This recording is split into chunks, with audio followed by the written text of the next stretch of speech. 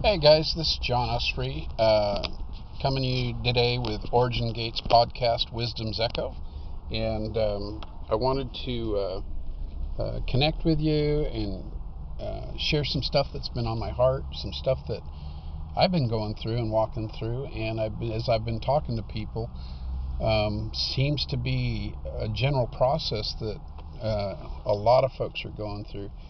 I have the distinct advantage of, because of my involvement with Ignite Hubs in America, talking to lots and lots of folks as far as where they're at, what's going on, and there does seem to be a common theme right now going on for those that are engaging in the kingdom and walking with Yahweh. And so I wanted to share that a little bit. The title of this is Uncharted Waters in the Wilderness, and the process of navigating that is kind of what this is all about. I want to read to you a definition about wilderness. It's called the locale or location, a place for intense experiences where Yahweh shows up and shows off on your behalf. I kind of like that because that's exactly the process that happens. The wilderness is mentioned over 300 times in the Bible, and I'm just going to read a couple of quick verses. Matthew 4, Jesus in the wilderness, tempted and tried by his adversary, testing of the faith. Ezekiel 34, covenant of peace given in the wilderness. Isaiah 43:19, I will make a way in the wilderness. I'm doing a new thing and providing rivers in the desert. Revelations, a woman fled to the wilderness, to a place prepared by God.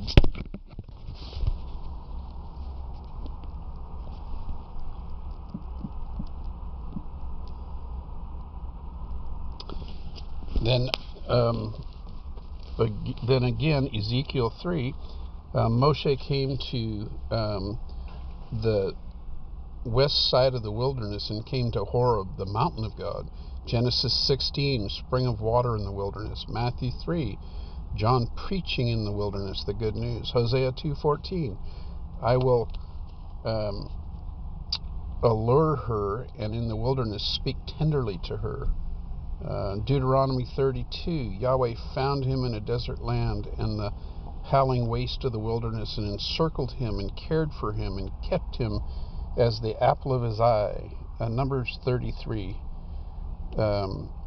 Moshe led the people out from under Ramses and led them to the wilderness. They had a routine in Egypt that didn't involve having to trust Yahweh. Exodus 14, the wilderness showed. I can't even read my own writing on that one. Exodus 15, Moshe led them from the Red Sea for 3 days in the wilderness without water. Exodus 3:18, let us go 3 days to sacrifice to a wilderness place. A place of disconnection, cleansing period, a disengaging from natural reliance and dependence on the supernatural. One thing about that is nowadays, as mature sons, we have the capacity to live in a continual place of supernatural and continued place of connectedness with Yahweh. But sometimes we get caught up and overcome with the normal way of functioning. There's so many verses about this. The wilderness is a place where manna and quail was provided, where water was provided out of a rock, where springs popped up, where a river was found. Manna a lot of times alludes to also, in a spiritual sense, the bread of life, the Word of God being provided. So, like when it said to get your manna every day, well, that's how you have to do. You have to hear from Yahweh. You have to hear and engage with a scroll of what's going on in your life every day. It's old stuff doesn't work. You have to get fresh new manna every day. So that's a little background, a little groundwork laid on wilderness and navigating the waters of that place. So the thing that I've been noticing is that people are going through a disruption phase in their life, and disruption is absolutely a gift from heaven. May not feel like it at times, but disruption is the place that you're able to see the supernatural, engage with the hearing of the things of the kingdom, seeing what Yahweh is doing, and engaging in your life for answers. Part of the thing with Moshe and the Hebrews in Egypt that was interesting, automatically we think of slaves and imagery that we're familiar with as far as an understanding that they're constantly beaten and whipped and lived in horrendous conditions and were abused constantly and just on the verge of death all the time. You got to remember, when the Hebrews left Egypt, there was a huge number of them that wanted to go back. Now, I find that interesting because if they're on the verge of death, there's no way anybody would want to go back. The truth is they were cared for. They were taken care of. They had crafted a way of existence and living that, although not perfect, if they worked, they got compensated. If they did their jobs and did what they were told, they would, survive, and they actually thrived. They had generations of children. They were provided for. They were called slaves, but challenge you. Sometimes you find yourself in a job situation where you feel like a slave, and that's a whole nother story. But the truth is they were taken care of. They had a routine that they knew how to function in. They had a place where they could go and do their life. And quite honestly, it became a dependency place without having to lean on Yahweh, without having to hear from Him, a place where faith didn't have to be exercised, a place where, and that's exactly slavery. Because if you've crafted a life for yourself where there's no need for dependence on God, everything works just like it's supposed to, and you can depend on the arm of the flesh, you're actually in a place of slavery to the flesh, into the slavery of natural function. So when they became dislodged and crossed the Red Sea and crossed 3 days into the wilderness without water, it was a complete disruption in their way of thinking and operating. They had to begin to rely heavily on Yahweh. And during the course of the journey and the process, they sometimes didn't know how to do it, didn't know how to do it right. And the interesting part about that is when, like, even the making of the calf, or the golden calf, here they were reverting to an old methodology, an old way of function. And that becomes a default pattern for people when they craft a life of their own doing. There was constant desire for Yahweh for those that leaned into disrupting their lives. That's all they could lean on, all they could depend on, and that's why it was so critical. So I'll tell you a little story about my own life, and in the last few years what's been happening. I've had major disruptions in my life probably half a dozen different times through the course of my years. And over time, you can develop a life that's comfortable, that you can function in. And I had done that. I had come to a place where my businesses were kind of running on automatic a little bit. I had the community and family of people that I cared about and loved, and kids and grandkids and all of those things. We were in a place of comfort. We were in a place of function, and that's not a bad thing. It's not a negative thing. And if you feel like that's what you need to be and do and stay in, Yahweh will bless you. He'll take care of you. He'll watch over you. But when that stirring begins to stir on the inside of you, that, hey, we need to look at something different, we need to see something different, we need to engage in a different way, depending on how you respond to that's going to depend on what happens in your life. And that began to stir in us a few years ago. We began to realize that, okay, it's time for change. Our community of believers that we were connected with started feeling disruption in their lives.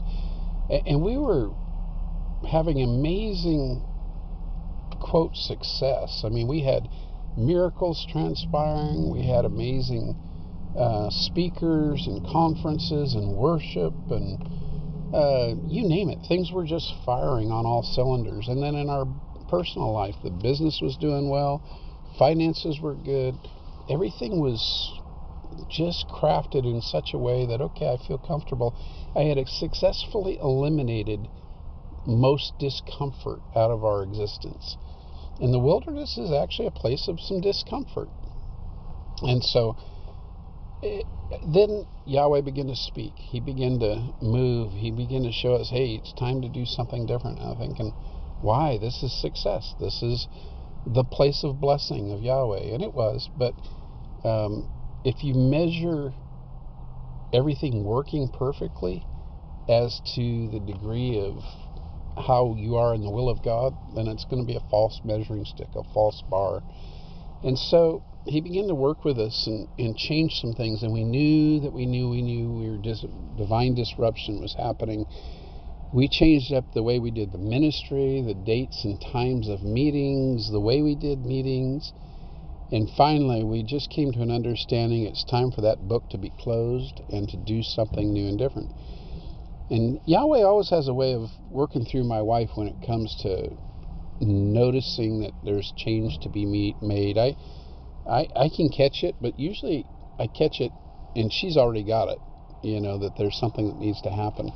So he began to provoke us that we were going to leave California and that we were going to move to a new place. And COVID was helpful in that, to be honest. And so we bought a travel trailer, traveled around, looked at all these different places, just thinking, it'd be nice to have a place here or start a business over here. And finally we knew. We came through Texas and we were driving through for a couple of days, and then after we were leaving, all of a sudden this overwhelming sense descended on us as we were leaving the truck and driving out of the state. She was looking out the window and I was looking out the window, and just this heavy settling weightiness of you're leaving home. And I turned and looked at her. I said, did you feel that? And she turned and looked with tears in her eyes, and she said, I feel like we're leaving home. And it was, oh my gosh, it was an identical moment for both of us, and it was supernatural. So fast forward, we proceeded to pack up our house. We proceeded to sell our business. We proceeded to pack up my son and his family and his household. And we prepared to pack up my mom and her household. And we went and ended up leasing a place for a period of a time of about a year. And then we ended up buying a place. We ended up establishing and buying a new business. We ended up getting my son and his family moved in, and we're now currently in the process of moving my mom from all of this from California to Texas. And I can tell you the last year and a half has been challenging, not super easy, but also it's been an amazing place of blessing. Resources have been there, understanding has been there, the things that we needed to engage with and do have all been provided. And now currently I'm in a place of looking at my business, and I had tried to start up doing the way I had done for years, the old methodology, and I realized right quick that's not working. And so starting in November, December this last year, I began to engage with Yahweh about a new pattern of development for my business. And initially there was nights that were sleepless. Initially there was 3 days of wilderness time and stretching. And Yahweh would show up and bring this shalom, a covenant of peace with me that provided me a platform or a method or a way to begin to engage and see something unique and different. I began to notice new patterns and new ideas and new thoughts that I didn't want to look at before, but I knew they were the new pattern and method that Yahweh was leading me in, because he was leading me into something bigger. And this is what he told me when I kept questioning him. Why am I leaving California and moving to Texas?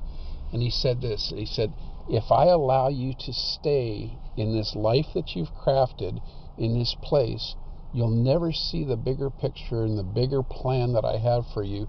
You'll remain in a place of blessing, and I'll love you, and I'll cause blessing to come upon you.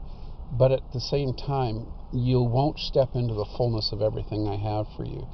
And so now my vision for my business, for example, has gone from provision for me and my daughter's family and my son's family to a larger entity that will provide for generations and for more than just my own family. It'll provide in multiples.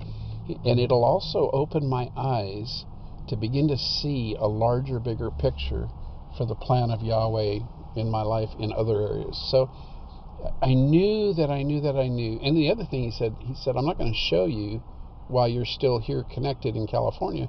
When you land and get connected to your new location, then I'm going to reveal all this to you. And that's how it happened. And so we did the process, and God's been showing up. And my testimony at the moment to date is this, is that I am so glad I made the decision that I did, because hearing Yahweh now, it's not like necessarily a loud thundering voice. It's paying attention to the small things, the little things, the engagement process day by day by day. And in those night places at 2 a.m. when I wake up thinking about this thing or that thing or the other thing, engaging with the Psalms and feeling the covenant of peace descend. In the moment the covenant of peace wraps itself around me, I begin to clearly see new ideas and patterns, and answers begin to come. And so this is just a surface overview on the topic. Be excited about engaging with the wilderness, because that's where things show up for you. That's where answers come. That's where provision comes. That's where supernatural growth and encounter takes place. And be excited about the journey you're on, and be open to changing things up no matter what place you find yourself currently in. I mean, don't just make change for change's sake, because there's not going to be a blessing on it. But right now, the season you're in, everything old is passing away and all things are becoming new. And that includes the way you function and the way you operate and the way you move through life with Him. If it didn't happen that way, He could never propel you into a deeper place of maturity and sonship, so that you can rule and reign like Him and create like Him and function as He designed you to function. Anyway, I just wanted to share real quickly those things, and let you know that you're not alone in what you're doing. Yahweh's got a big plan ahead, and the unfolding of it's amazing. Matter of fact, it's bigger than you and I can even imagine or think at the moment. But when it fully unveils and folds and you see your part in it, you're going to be absolutely thrilled that you stepped in faith into everything that He had for you. Blessings. Love you guys. And hopefully this encourages somebody and causes you to grow in Him. And chat again soon. Bye.